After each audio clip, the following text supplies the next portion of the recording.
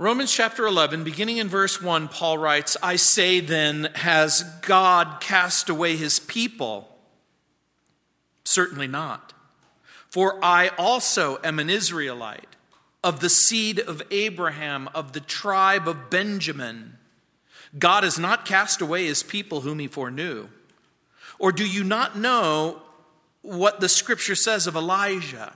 How he pleads with God against Israel, saying, Lord, they have killed your prophets and torn down your altars, and I alone am left, and they seek my life. But what does the divine response say to him? I have reserved for myself 7,000 men who have not bowed the knee to Baal. Even so then, at this present time there is a remnant according to the election of grace, and if by grace, then it is no longer works. Otherwise, grace is no longer grace. But if it is of works, it is no longer grace. Otherwise, work is no longer work. What then? Israel has not obtained what it seeks, but the elect have obtained it. And the rest were blinded. Just as it is written, God has given them a spirit of stupor, eyes that they should not see, and ears that they should not hear, to this very day. And David says, let their table become a snare and a trap, a stumbling block and a recompense to them. Let their eyes be darkened so that they do not see, and bow down their back always. In chapters 9, 10, and 11, Paul speaks of the people and the nation Israel. He talks about their spiritual past in chapter 9. He talks about their present condition in chapter 10. He talks about their future restoration in chapter 11. In chapter 10, verse 1, Paul shared his prayer. You'll remember in chapter 10, verse 1, it was his heart's desire and prayer for Israel's salvation. And now Paul writes about the reasons for Israel's rejection in chapter 10, verses 1 through 13, and that God has used that rejection in part to bring mercy and grace and salvation to the Gentiles. And he's going to talk about that in chapter 11, verses 11 through 25. Now in chapter 11, Paul speaks and he asks the question, has God permanently set aside his people, or does God have unfinished business with Israel? And Paul's happy answer is the Jewish rejection of the Messiah is neither total in verses 1 through 25 or final in verses 26 and 27. The Lord in his mercy has placed the people of Israel into two different categories. One in a minority position, the other in a majority position. The minority group is that small remnant according to election and grace who have trusted Christ in verse 5. And then the proof that Paul offers is his own conversion in verse 1. He offers the experience of Elijah that God retains a remnant of Jewish believers in every generation. And tragically, the majority remain blinded in verse 7. The blindness in part comes from the universal sin of Adam in Ephesians chapter 4, verse 8, and the blindness that's caused by Satan spoken of in 2 Corinthians chapter 4, verse 4, where Paul intimates the fact that Satan has blinders on certain people's eye, and then there's a judicial blindness that's allowed by God in verse 8. The blindness was predicted by Moses and predicted by Isaiah and predicted by David. So we might think of these evidences or proofs as personal in verse 1, historical in verses 2 through 10, and then dispensational in verses 11 through 24. And what do I mean by that? What do I mean by dispensational? In verses 11 through 24, Paul's focus is not so much on personal or individual salvation, whether it's for the Jew or for the Gentile. He's talking about a corporate blessing, a blessing that was intended by people groups, and that the current blessings that are taking place for the Gentiles will multiply and explode when Israel is restored. So Paul begins with his own personal story. Look at verse 1. I say then, has God cast away his people? Certainly not. For I also am an Israelite, of the seed of Abraham, of the tribe of Benjamin. So Paul asks the question, has God or will God cast away his people? The Greek verb translated cast away is apotheo. It's sometimes translated thrust away, like it is in Acts chapter 7, verse 27, or put away in 1 Timothy 1:19. It could even be translated pushed aside. Williams translates this disowned. The RSV translates this rejects. We might even read this God, it literally says in the text, God did not reject his people, did he? Or we might put it a little bit differently. Is God through with the Jew? Paul's response, me, genoito. It's an idiomatic expression. It means certainly not. Another way of thinking about it, unthinkable, impossible. May it never be. Part of the point of the passage is Paul saying, shame on you. Shame on the thought.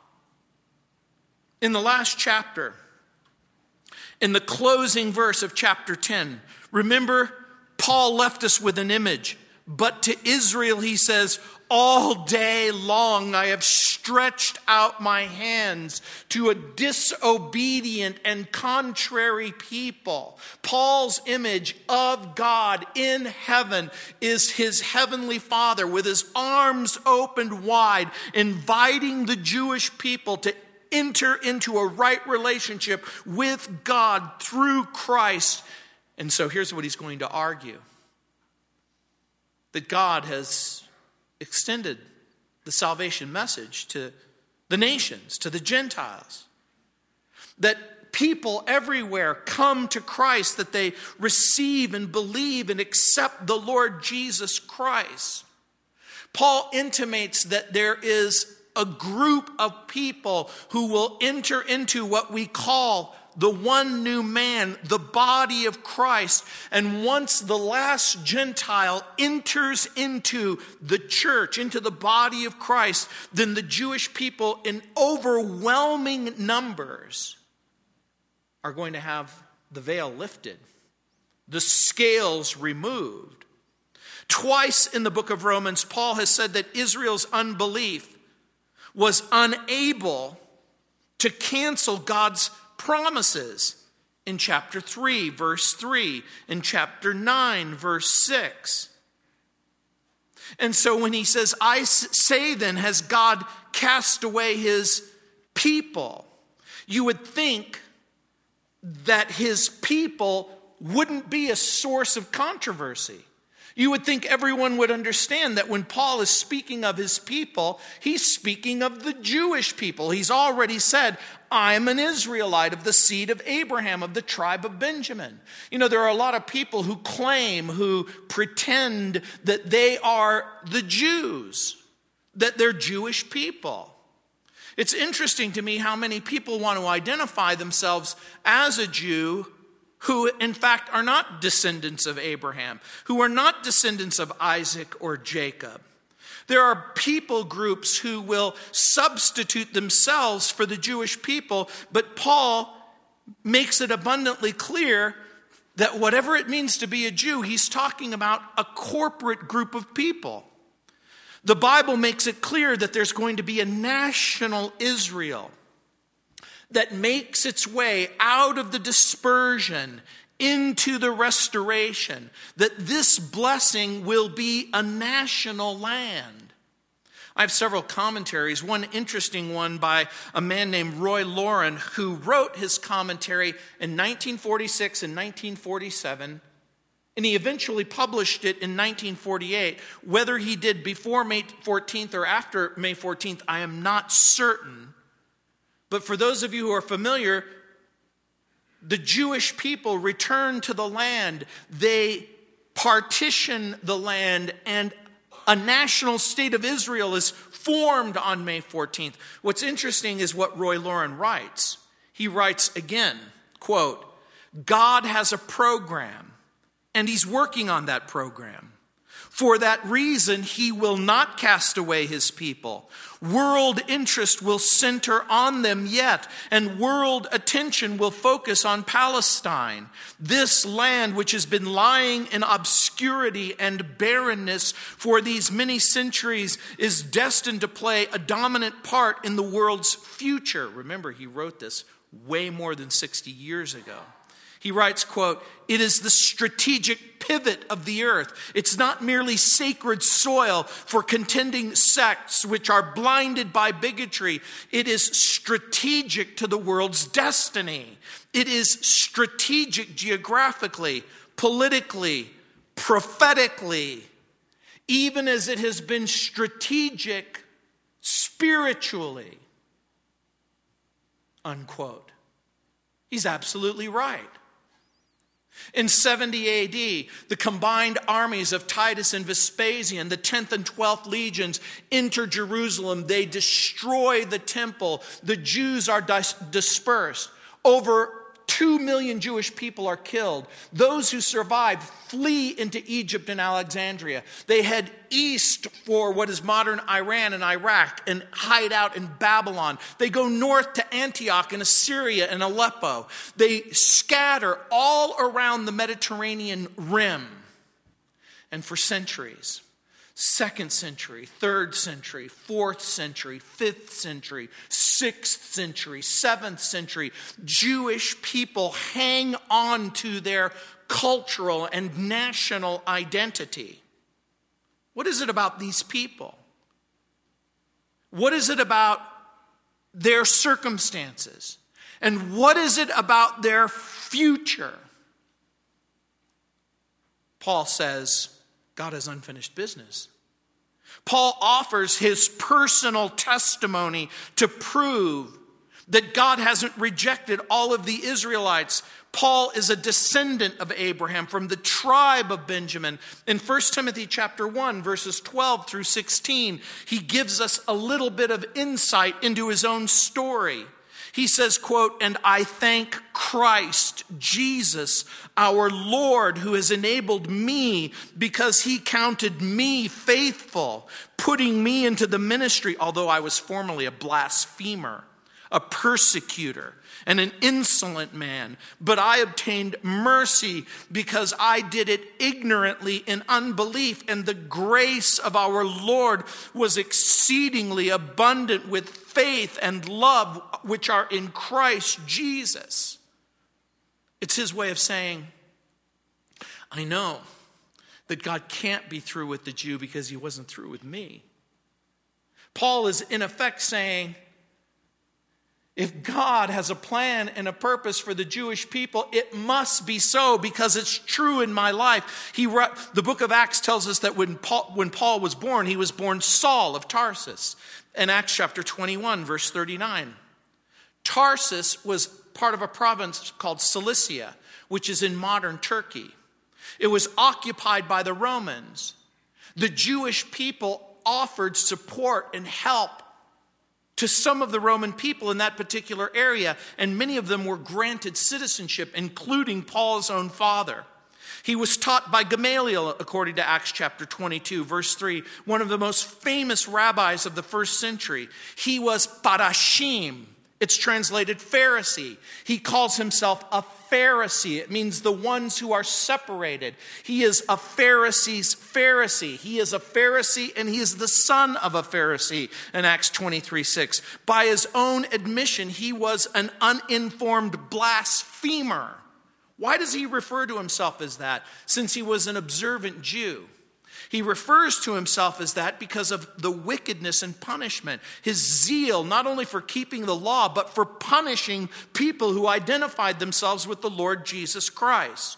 In his war against the church, he attempts to destroy the church according to Philippians 3:6. He's an accomplice at the stoning of Stephen in Acts 7:27. He throws Christians into prison and he hounds them. He's not content to just simply criticize them. He finds them. He persecutes them. He tortures them. He compels them to deny Jesus.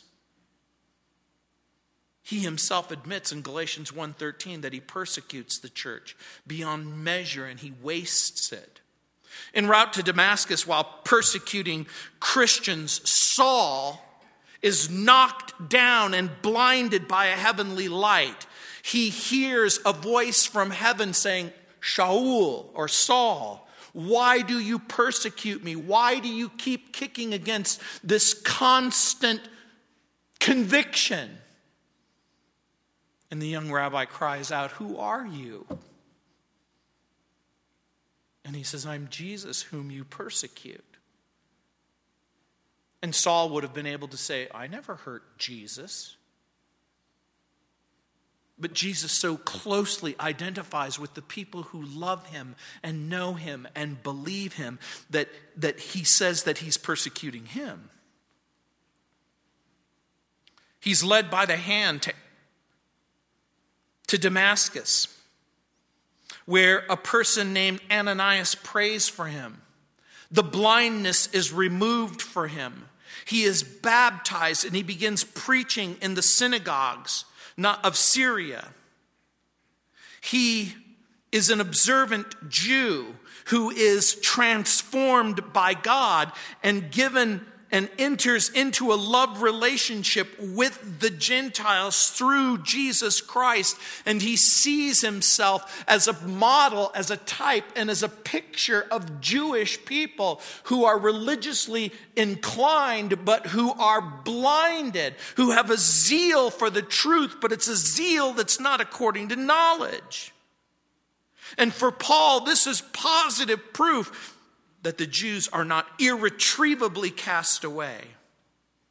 Because he says, I've been the object of abundant grace and abundant mercy and abundant love.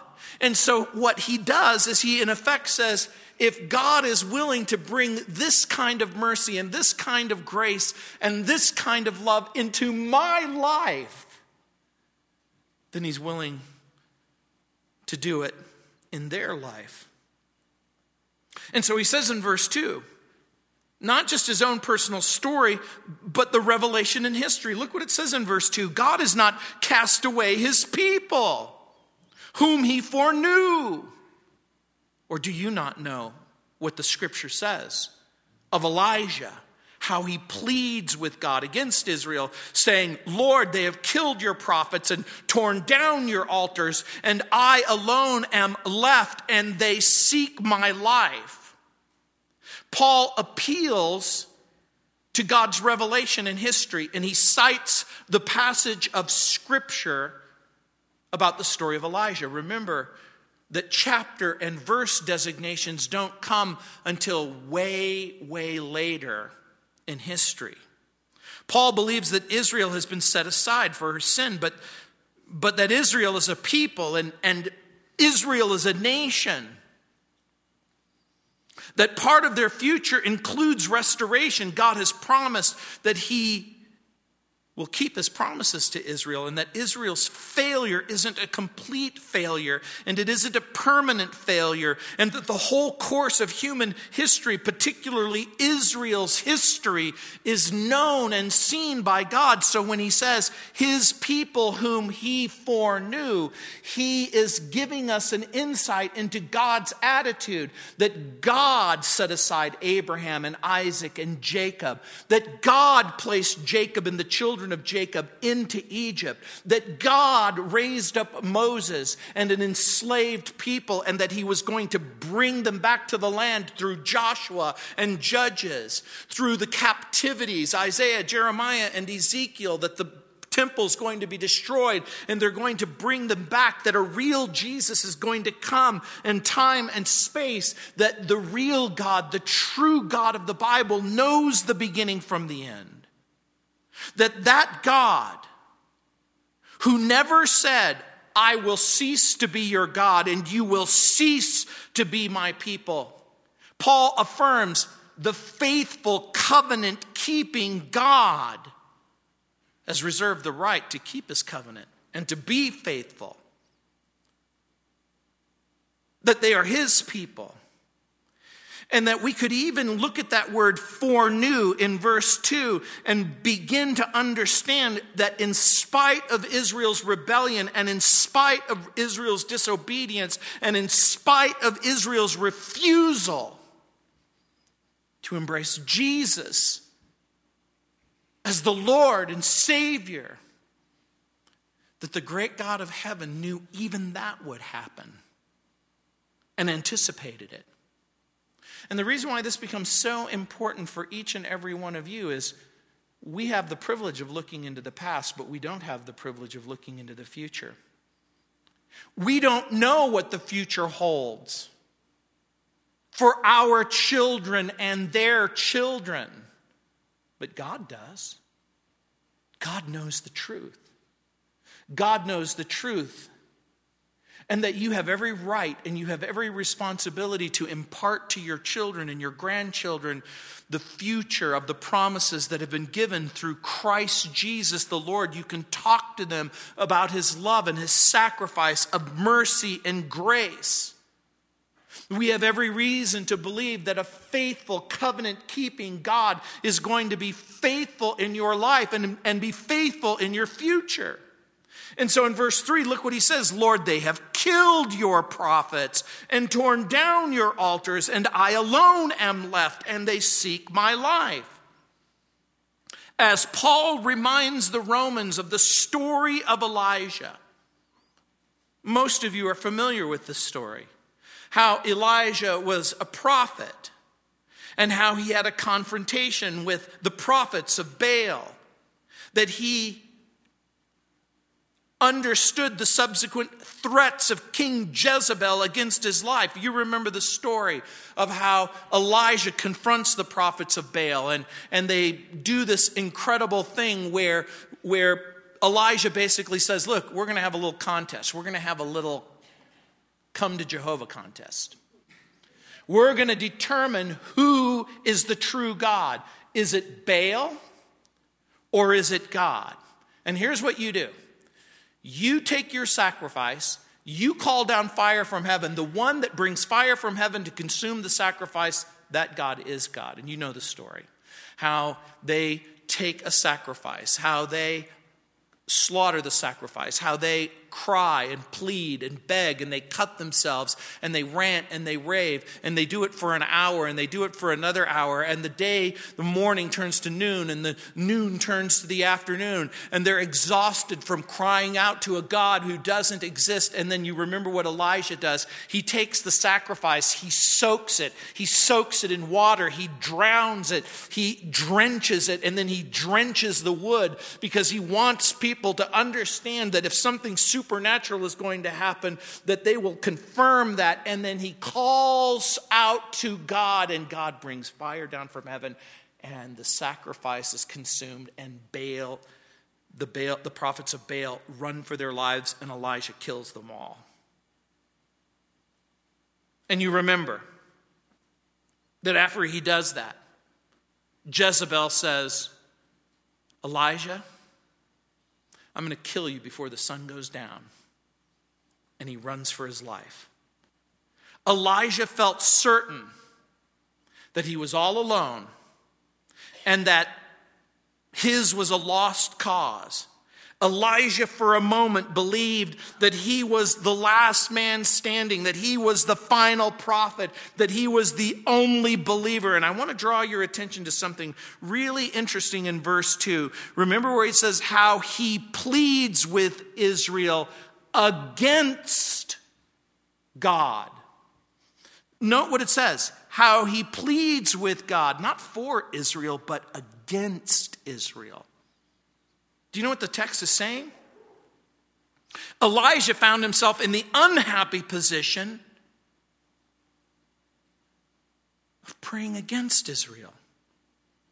Elijah complains.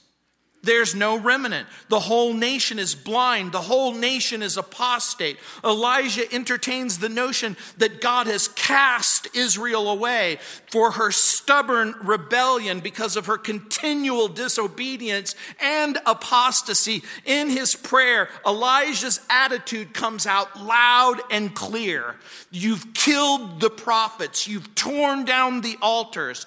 This is his way of saying, the voice of God and the revelation of God, you've blotted it out. And the altars, it's a very specific word in the Greek language which speaks of altars of sacrifice, the place where sacrifice took place.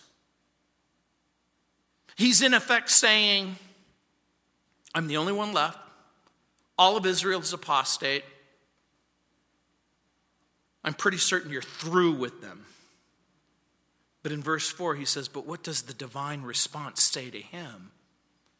I have reserved for myself 7,000 men who have not bowed the knee to Baal. That expression, the divine response, again, is an idiomatic expression which means the answer of God. It's a very specific word in the Greek language. It's only used here in the entire Greek New Testament. It originally meant in the Greek culture a business transaction or a political negotiation. We might even use the word treaty. It came to mean a decree or an ordinance or a divine injunction or a legal warning. How does God answer Elijah's prayer? The Lord God's response is, I've reserved for myself 7,000 men who have not bowed the knee to Baal. And by the way, this is the only mention of the pagan god Baal in the New Testament, which the name appears some 62 times in the Old Testament. In the ancient world of Elijah, Baal was sort of like the chief rival of Jehovah. Jehu destroyed the worshipers of Baal in 2 Kings 10. At first, the word became a synonym. It was a synonym for the word Lord. On my radio program, someone called me on Friday, and they basically said, well, is it true that in the Arabic language that the word Allah is the Arabic word for God? And the answer is yes, it is the Arabic word for God. And they asked me the strange question, well, is that the God of the Bible? And I said, no, Arabic Christians actually have to wind up using the word in the sense of they'll say Allah, and then they'll put Ibn. And so they'll add a word, God, in the Arabic language, the Father. They'll say Allah Ab, that is God the Father, and they'll say Allah the Son or Allah the Spirit. In other words, for observant Christians, people who know and love the Lord, they will use it specifically so that they can differentiate between the Muslim worldview of Allah and what the Bible has to say about the true and the living God. And so even in the ancient world, it was sometimes used like Lord, Jerubbaal in Judges 6. Eshbal, 1 Chronicles 9:13. Meribal, not Dancing with the Stars Meribal. This is a different guy in the Bible. So, the word became associated with the worship of the Phoenician god Baal. And there came a point, by the time we get to the time of Hosea in chapter 2, verses 16 and 17, where there was a campaign to eliminate the word, to strike it from the Jewish or the Hebrew vocabulary. And so instead of using the word Baal, observant Jews would use the word Bosheth, which in the Hebrew language means that which is an abomination, or that which is a shame. And so the Lord is quick to remind Elijah that God, the real God, the God of the Bible, has a remnant. The Lord is quick to discourage Elijah's complaint against Israel. Now this becomes so very important for each and every one of us. Because if God doesn't accept a prayer from Elijah against Israel, do you think it's a good idea for us to pray against God's plans and purposes as it pertains to Israel? Do you think that this means that there's any room for anti-Semitism in our hearts? And the answer has to be no, double time, no. And so, with the small remnant, God is going to fulfill his prophecy. The moment that he says, I have 7,000 who haven't bowed the knee to Baal, God is going to embark on a path, and he is going to make a promise, and he is going to appropriate a future that he has made with Abraham, Isaac, and Jacob, and Joseph, and Judah, and David. He is going to walk into the future, and he's going to fulfill the plans and the purposes that he has in order to bring forth the Messiah. Paul looks into Israel's past, and he discovers that no matter how dark or desperate or diabolical, God has a plan. God has a remnant. And look what it says in verse 5, God's spiritual remnant. Even so then, at this present time, there is a remnant according to the election of grace. The word remnant, interesting.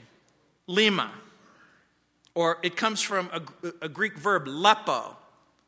It means to leave. And so in this context, it means that which is left. Even so then, at this present time, there is that which is left.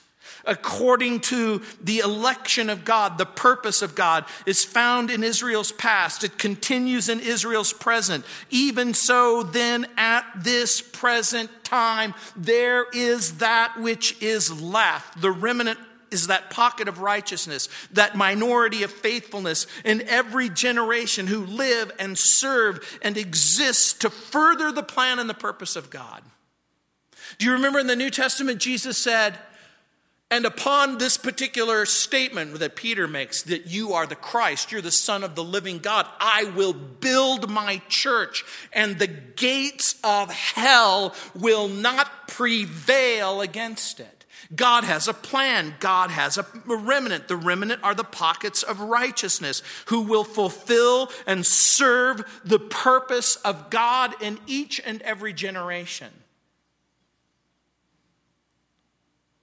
And so you can't even begin to imagine the stewardship that's been entrusted to you with your children and with your grandchildren, to impart to them the things of God and the plan of God and the purpose of God.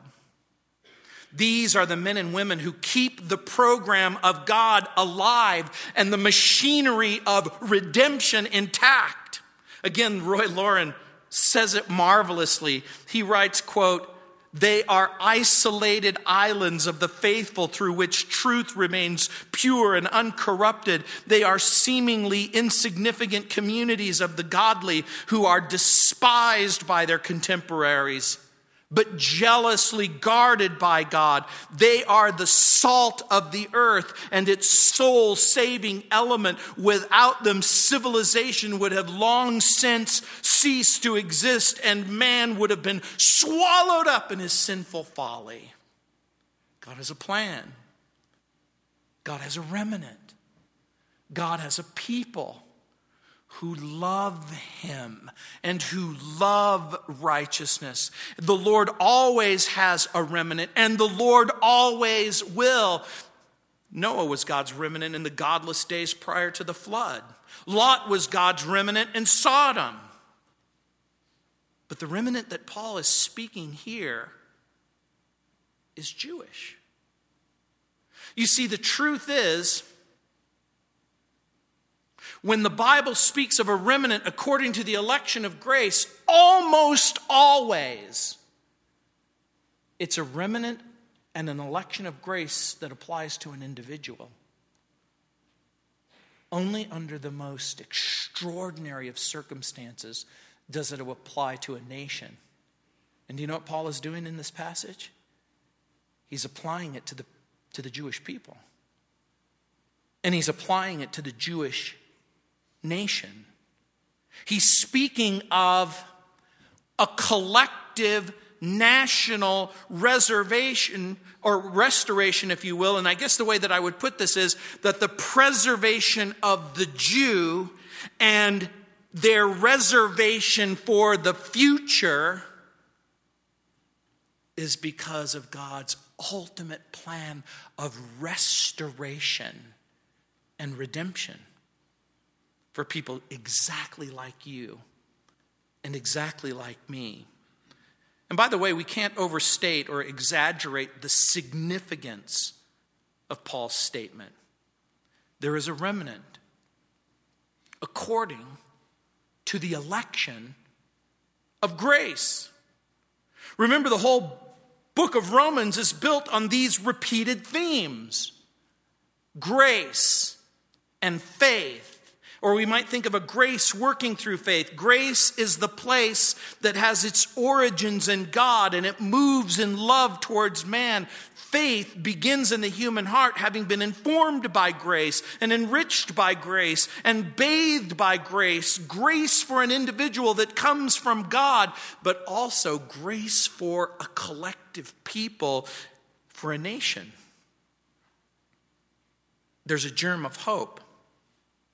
And Paul is going to flesh out that hope for humanity as he begins to describe the future of the Jew. Look what it says in verse 6. And if by grace, then it is no longer of works. Otherwise, grace is no longer grace. But if it is of works, it is no longer grace. Otherwise, work is no longer work. Paul draws stark contrast. Grace is not work, and work is not grace. The New Testament's repeated testimony: salvation is by grace. Salvation is by grace. Salvation is by grace alone, through faith alone, in Christ alone. The repeated testimony is we can never earn or merit our salvation. Grace comes from the Lord. But the Bible says grace and truth came through Jesus Christ in John 1:17. We're saved by grace, Ephesians 2:8. We're justified by grace, Romans 3:24. Our salvation is the gift of God's grace, Romans 5:15. Grace that is greater than our sin, Romans 5:20. All believers are under grace, not the law, Romans 6:14. God is the God of grace, 1 Peter chapter 5, verse 10. This is a consuming grace, a sufficient grace, a sustaining grace. And as wonderful as grace it is, and as powerful as grace is,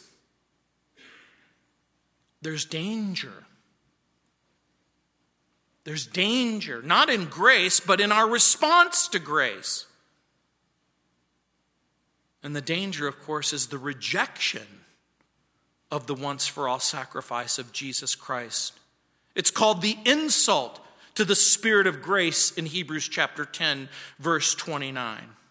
And so there are four dangerous responses: rejection of the sacrifice of Jesus Christ, which means the rejection of the Spirit of grace.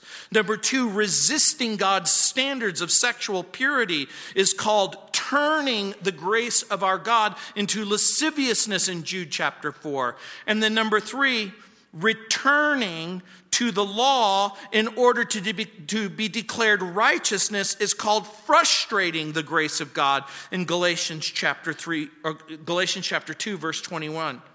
So, rejection of the once-for-all sacrifice of Jesus, refusing to repent, resisting God's standards, returning to the law. And remember, this is the problem. This is the problem. This is the problem. This is the problem. The Jewish people go, we want to be saved. Of course you do. But we want to be saved apart from Jesus. We want to be saved apart from grace. We want to be saved apart from the gospel. And Paul reminds them, there is no salvation apart from Jesus, apart from grace, apart from the gospel. In verse 7, what then? Israel has not obtained what it seeks, but the elect have obtained it, and the rest were blinded. This is the majority and the minority that I spoke of earlier. In verse 7, Paul says, what then? Israel has not obtained what it seeks. What did it seek? Salvation. How is salvation found? Through Christ. But the elect have obtained it, and the rest were blinded or hardened. One group was blocked from achieving their desire, salvation. The other obtained it. How?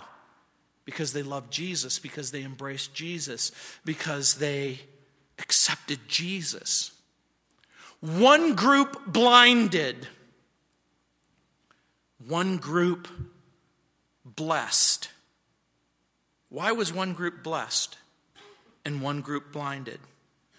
Again, because one group embraced the Lord Jesus. One group understood that Jesus was the end of the law for righteousness for everyone who believes in Romans 10:14. One group understood and embraced the fact that there is a righteousness apart from the law, in grace and in Christ.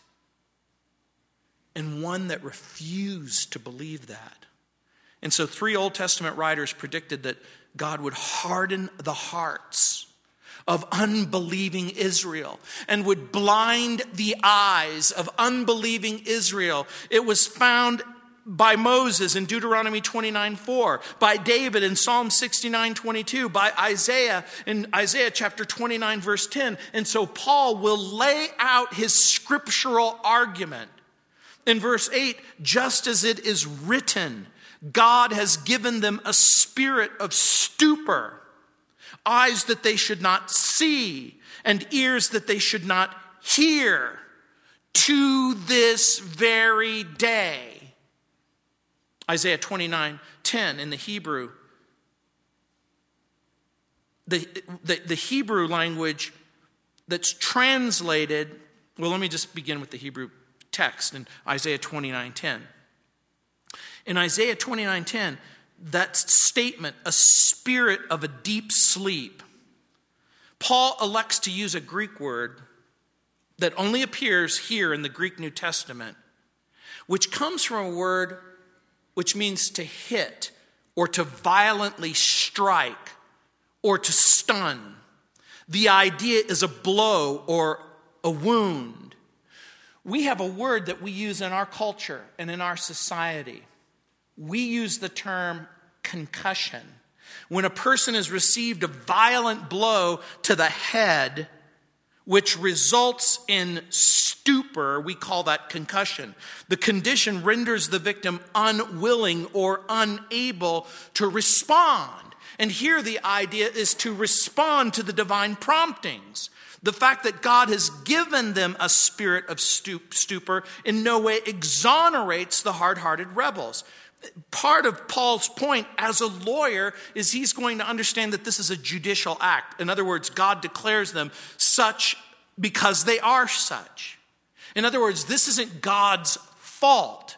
God doesn't hit the Jewish people over the head in order to give them a concussion so that there's no way that they can come to Christ. Just like God doesn't give your family members a concussion or your friends a concussion or your mom and your dad. What is it about these people? How come they can't see? How come they can't understand? How come they can't accept Christ? Is it because God has slapped them upside the head so that they can never believe? No. He's reinforcing what's already there.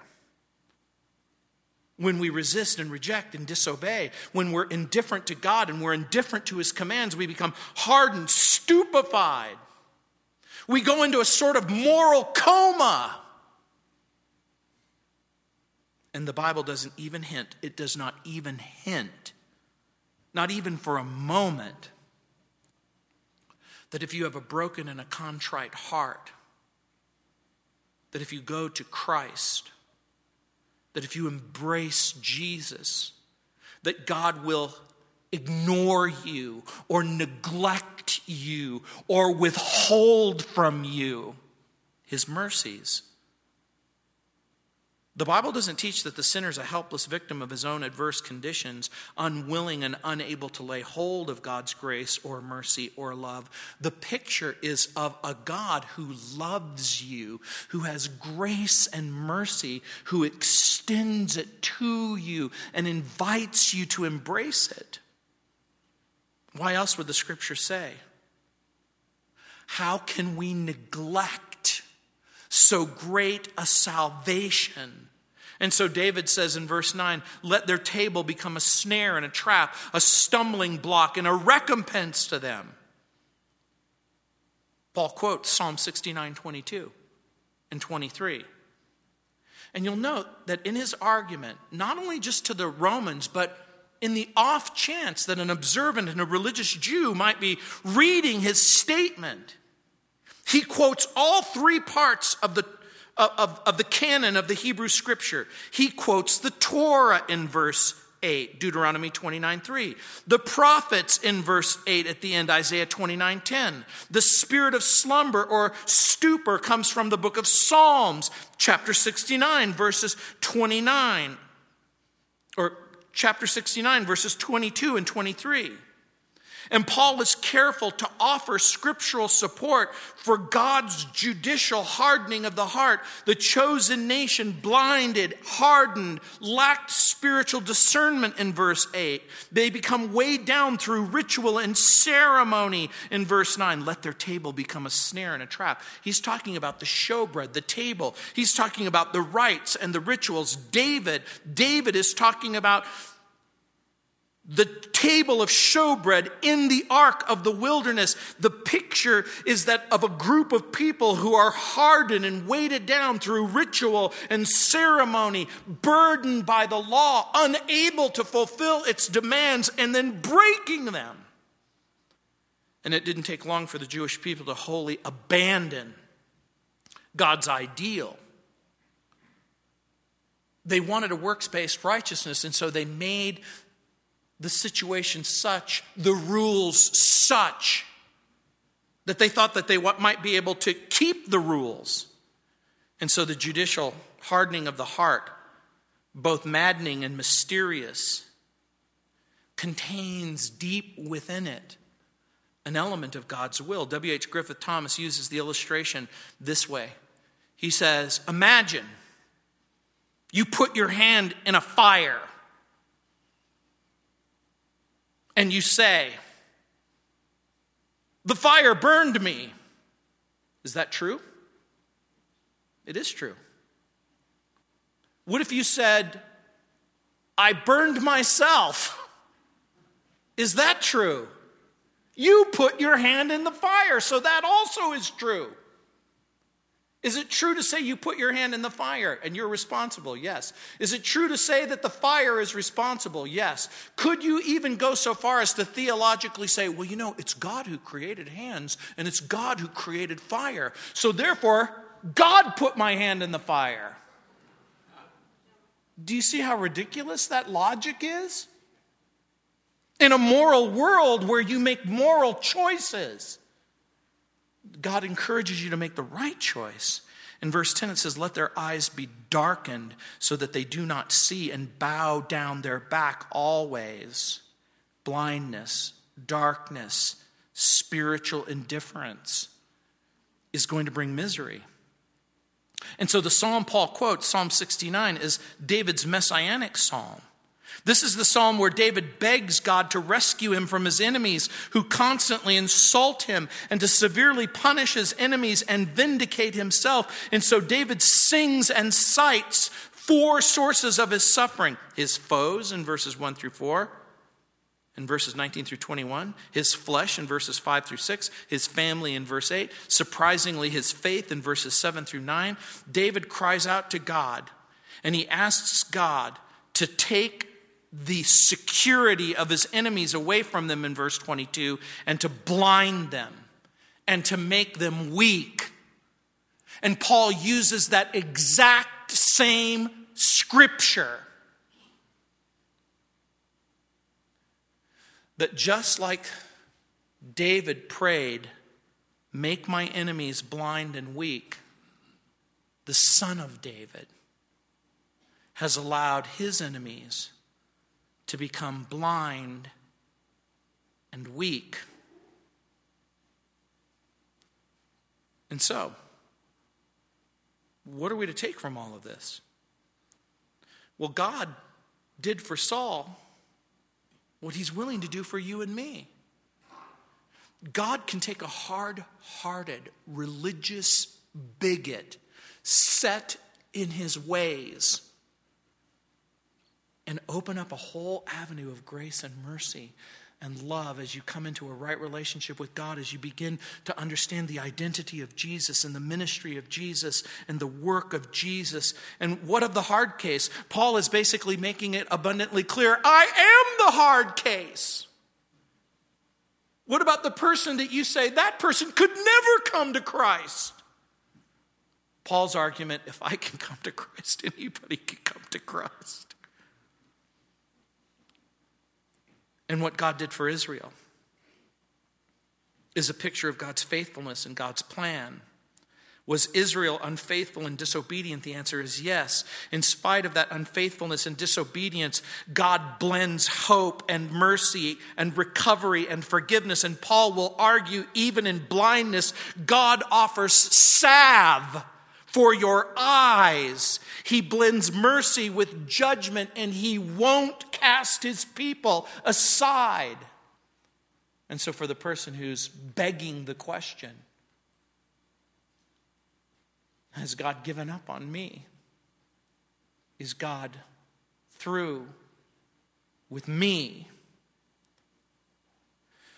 Is there no more love for me? Is there no more grace for me? Is there no more mercy for me?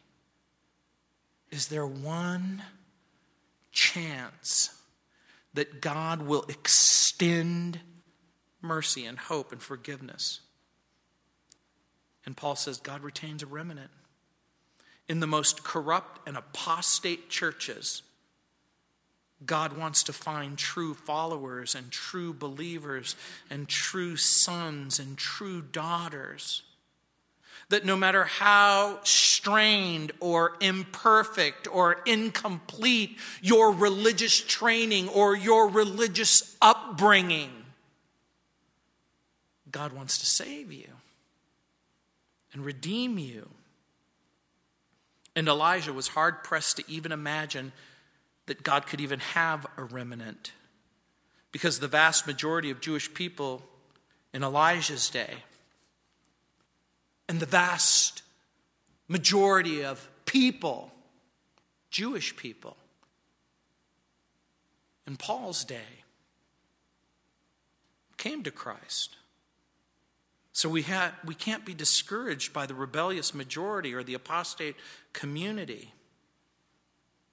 Their fate should serve as a warning that we not neglect our Lord, and that we not neglect the gospel, and that we not neglect grace.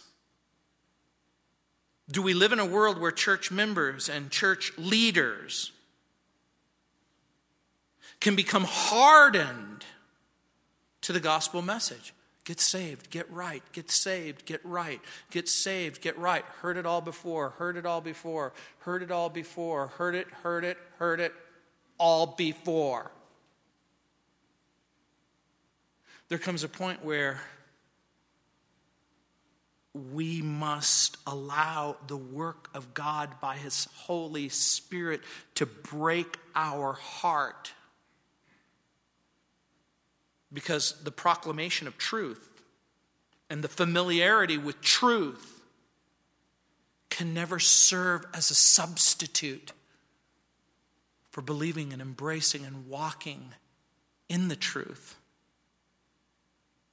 How will God deal with us if we neglect the gospel, if we neglect grace, if we show contempt for our Savior? And so, Paul pushes the reader forward in faith, forward in hope. Let's pray. Heavenly Father, Lord, we pray that the love that you've shown us, the grace that you've extended to us, and the mercy that's been lavished upon us, that we wouldn't neglect it, that we wouldn't forsake it. That, Lord, like Paul, we would embrace Jesus. He's our Lord. He's our Savior. He's our source. He's our rest. He is both the subject of our love and the object of our faith. He is the author and the finisher and the beginning and the end. Jesus is our all. And so again, Father, we pray that you would awaken in our hearts a profound and keen understanding that God's plans are perfect, that his future is set, and that, Lord, we will trust you to carry us into the future, a future that you have ordained, one that's filled with love and abundant mercy in Jesus. And we pray these things in Jesus' name. Amen. Let's stand.